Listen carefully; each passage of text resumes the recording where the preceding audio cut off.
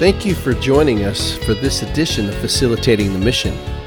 You're in for a real treat.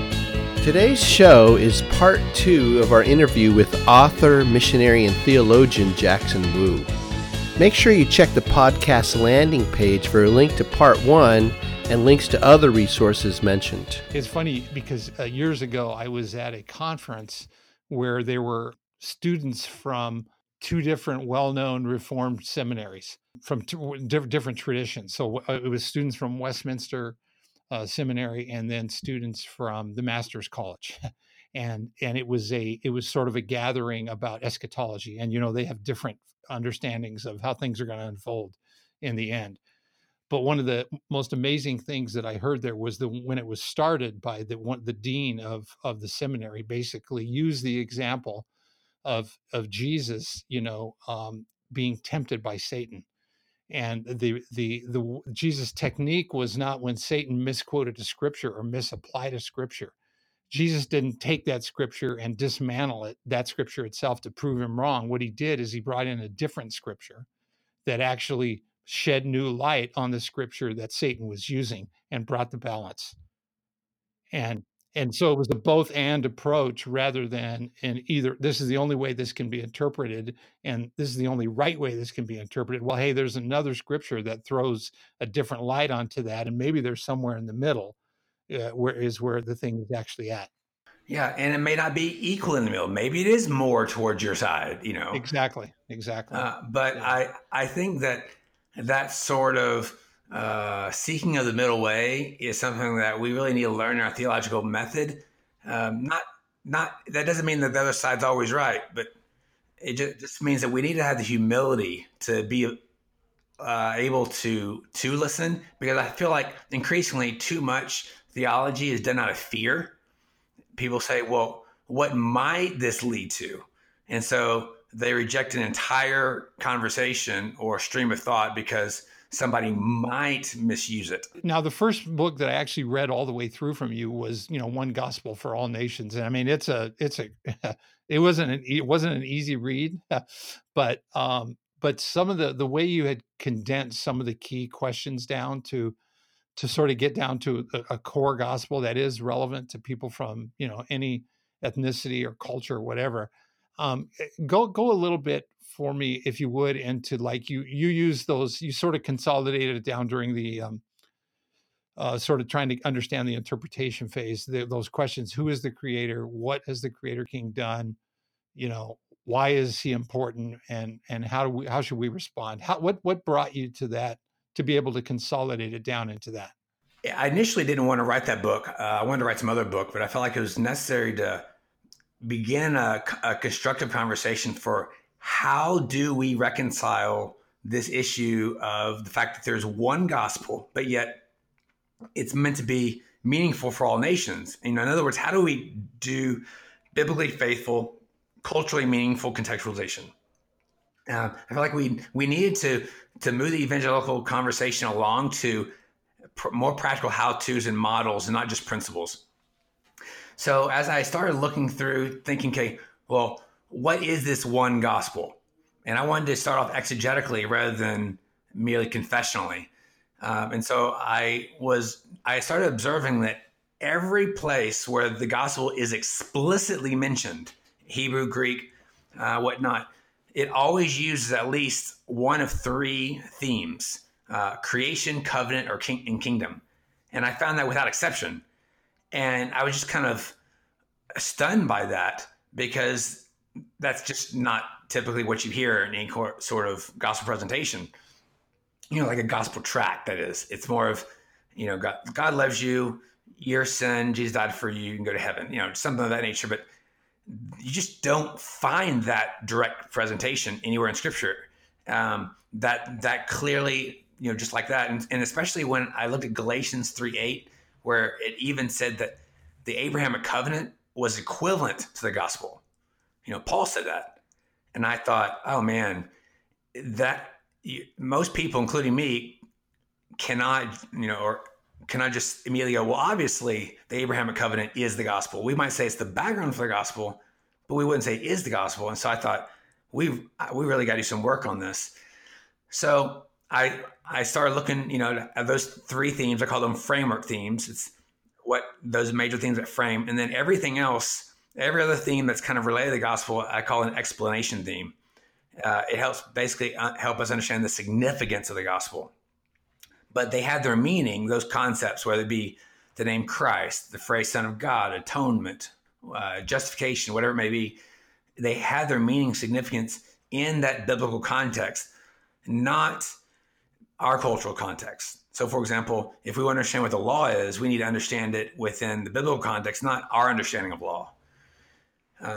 And so that gave me the kind of mental paradigm to see how the gospel could be both firm and flexible. That is, the gospel presentations. So there's this firm aspect that hasn't changed, the framework themes, but you have flexibility to emphasize certain explanation themes. So tell me a bit about the story behind the story of Romans, of writing your latest book, Romans, reading Romans through Eastern eyes, and how that is the impact it's had, and then we'll try to transition it into practical. What does it mean for the average person that may be navigating in that realm? Sure, that book has been in my heart for years. I really want people to see that this honor-shame conversation is not merely an anthropological, social conversation, but it's rooted in Scripture itself. And so I see honor-shame used all throughout the Bible, but I found this interesting tension that people would be willing to grant you that honor and shame are, say, in Habakkuk or Micah, but people would tend to return back to Romans and Galatians, and talk about the law and the legal themes. But as I was studying through Romans, I was seeing a lot of honor shame language, very explicit language. And so I said, all right, if I can make the argument that honor and shame are significant for a book like Romans, which is, thoroughly legal, in its, reputation, well, then I've made the argument across the board for people, because they realize, well, if it's there, then I'm probably going to be more open to seeing it other places as well, because they assume that Romans is law, legal. Honor shame doesn't have a place. And especially because people tend to see the Bible is about guilt, but honor and shame merely about, sociology or missions or something outside the Bible. People tend to make that kind of dichotomy. So those were some of the things that were motivating me in writing the book, because I want us to get our understanding and our use of honor and shame and our perspective of honor and shame from Scripture, and help people to see it in the Bible. And so that's what moved me to write the book, as I saw all these various insights that you could gain from reading it. And it's had a very positive reception. It's not meant to be a commentary. It's really just meant to highlight certain things that we may tend to overlook or not emphasize as much. And I think it may actually even help us in maybe some long-standing theological debates, maybe reconcile some ideas, or maybe get a little more insight into questions that, theologians have debated for a while. Now, as you were writing that, or even maybe, I guess, previous to writing that book, because you said that, you just really felt like you needed to write it. Were there some discussions that you had with other missionaries and other Westerners that sort of pushed you over the edge to go ahead and write it? Any of those kind of like pushback to the ideas that actually pushed you to actually move forward with it and really expound on it? Well, more than pushing me to write, it was I had a conversation with Andy Crouch, the former editor at Christianity Today, actually he urged me to hold off in writing it. So instead I wrote One Gospel for All Nations. Okay. Why did he want you to hold off on writing it? Because he knew that I was early in my publishing and writing, and he said, you need to write something initially that a broad audience can agree with it. You're not going to step into some, theological, bombs or, traps and heavy debates, right away, like basically keep developing your thoughts and get some credibility and he'll maybe be willing to listen to you on the mission stuff early on. And then maybe they'll be ready to once honor shame is kind of got on people's mental radar, then maybe they'll be ready for that book. And so that was wise counsel. So I wrote One Gospel for All Nations. And I think it's helpful for people to know, well, what kind of how does this person treat the text?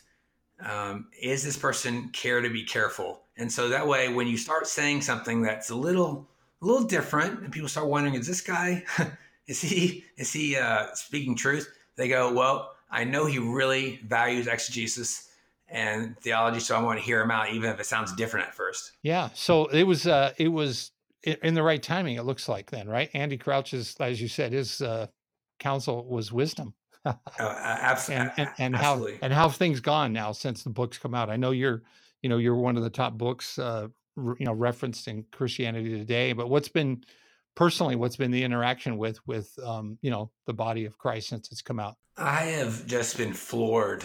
I mean, it just feels, I really feel speechless because this has been such a burden on my heart for so many years. And you see it and people, at first going, you're kind of crazy, you're forcing stuff into the text, or what you have a lot of is you have theologian types who don't read missiology, you have missionaries who don't read a lot of theology. And so it's no matter who I talk to, they had some kind of objection and concern.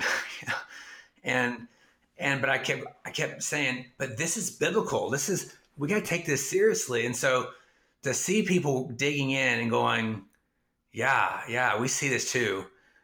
It just really does touch my heart. And I am so excited about where people can take this, what insights they are going to have and from other books and what applications they're going to draw out of it. Because, I know that my work is just a catalyst, just a beginning. And so I'm really excited to see what people do with it. And it has been well received, and I'm really grateful for that. Tell me a bit about the Honor Shame Conference. Tell our listeners about that conference. I know this is is this the second? Well, it's under the umbrella of it. It's the second actual one, but there was one on patronage last year. Yep. The Honor Shame Conference started in 2017, and the two biggest goals of the conference were three biggest goals. One, we wanted to normalize the honor shame conversation. Two, we wanted to educate and equip people to think through honor shame issues with respect to their ministry and to the Bible. And then three, we wanted to help network people together so that people can think through the implications for their work and their ministry. And the 2017 conference was amazing. It was almost 300 people. I think it was just shy of that, maybe 290. The feedback forms, we had 90% feedback, which is huge. And then it was overwhelmingly positive. But we didn't want to just kind of create another conference because that's not our goal, just to do that. And so we decided to wait until, and then we felt like, okay, we're going to do it again this year. So in June 8th through the 10th, we're going to have the second Honor Shame Conference. And this is I'm excited because when you look at the workshop presenters, we have an amazing lineup of people, plenaries and workshops that my ambition and dream has always been to help bridge and integrate the fields of missiology and theology. And that's exactly the way this conference is shaped up, so that people in both communities and spheres can interact and help each other think through the implications for their work and their ministry. So that's what we got coming up. We have John Barclay, who is arguably, after N.T. Wright, maybe one of the most influential New Testament scholars on the planet. We have Jason Jitt doing a workshop and Jay Gupta. I mean, it's just a who's who in the workshops. It's really great. And I tackle the topic of what does it mean for Christ to bear our shame. So that's the talk I'm going to give. Everybody, for years, people have been asking about the relationship between honor, shame, and atonement. And so this is one I'm going to, dig into that a little bit. So I'm writing a book on the topic right now, and this will be one of the very first times I speak on it a little bit more directly. Yeah, and that's again taking your the earlier part of the conversation, your view on the Chinese way of the middle way, and it being both and not always either or.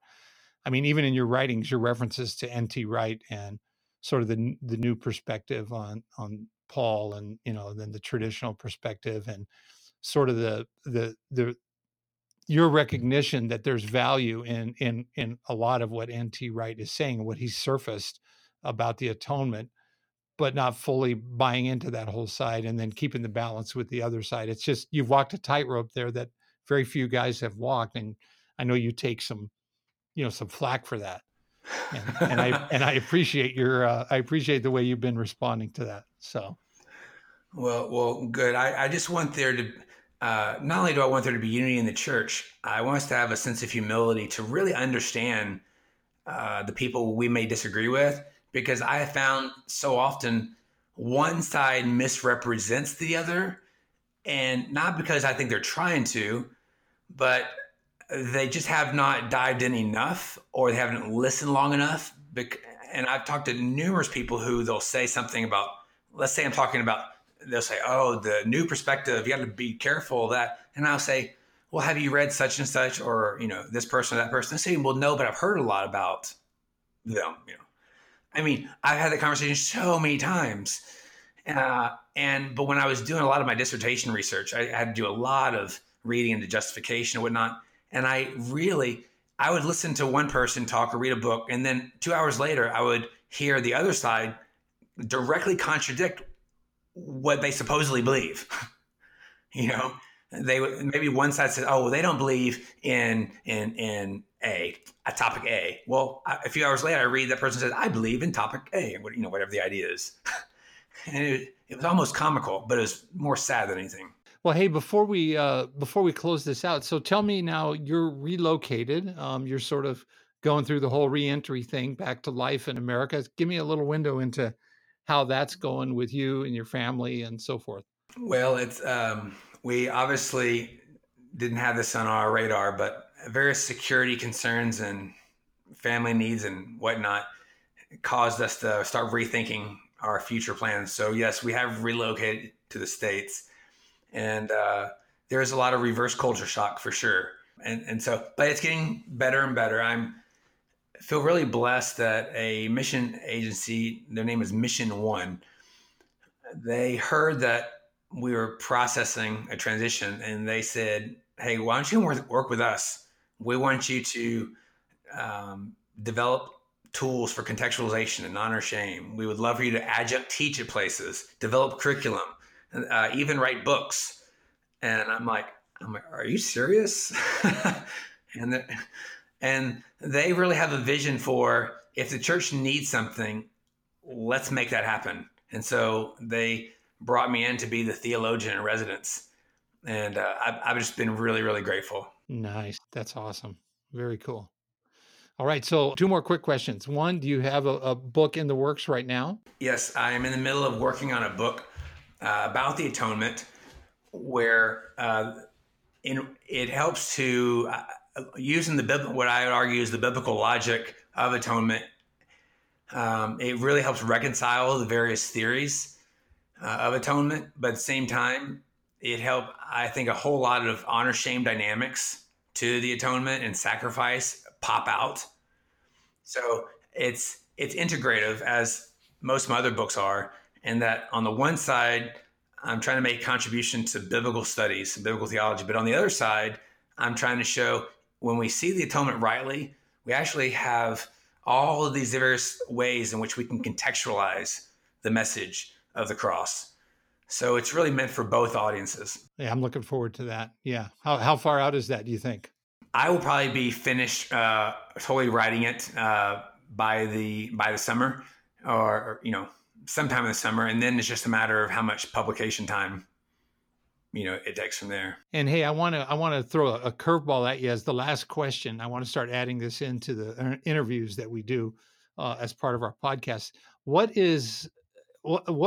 scripture or what scriptural nugget has God really been driving home and that's resonating with you, in the last week or two? By way of a book, I'll talk about the text. I've been reading a early edition of Tully Lau's upcoming book called Defending Shame, where he talks about Paul's use of shame in his letters.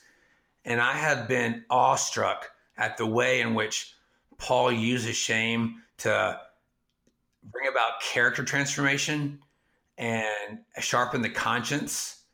And because, so much of people study who do PhDs, a lot of times they're chasing personal questions they have, and I've always struggled with this honor shame issue in my own heart, my own life. And so to get into Paul's letters and to see this healthy way of allowing shame to shape your conscience and your heart, that's not the stereotypical destructive way, where you're just worthless and bad and terrible. That's been really, really challenging and edifying. So that'd be the short answer. Yeah, it's funny because I'm serving as an interim pastor of a local church Asian congregation here in the San Diego area, and a little while ago I taught Philemon. Some people pronounce it Philemon, others Philemon, and just the whole Paul's use of honor shame language and even in a sense using shame as a tool to get Philemon to do what Paul thinks he ought to do with Onesimus. So fascinating stuff. Yeah. And it's integrative, like a reintegrative. It's not, destructive. Exactly. Reintegrative. Yeah. Great term. Thanks for listening to Facilitating the Mission. We consider it a privilege to have you spend time with us. If you found today's podcast helpful, please leave a review on the podcast platform where you heard us. Follow us on Twitter, Instagram, or Facebook. Search @ShepStaff on any of these platforms. That's ShepSstaff.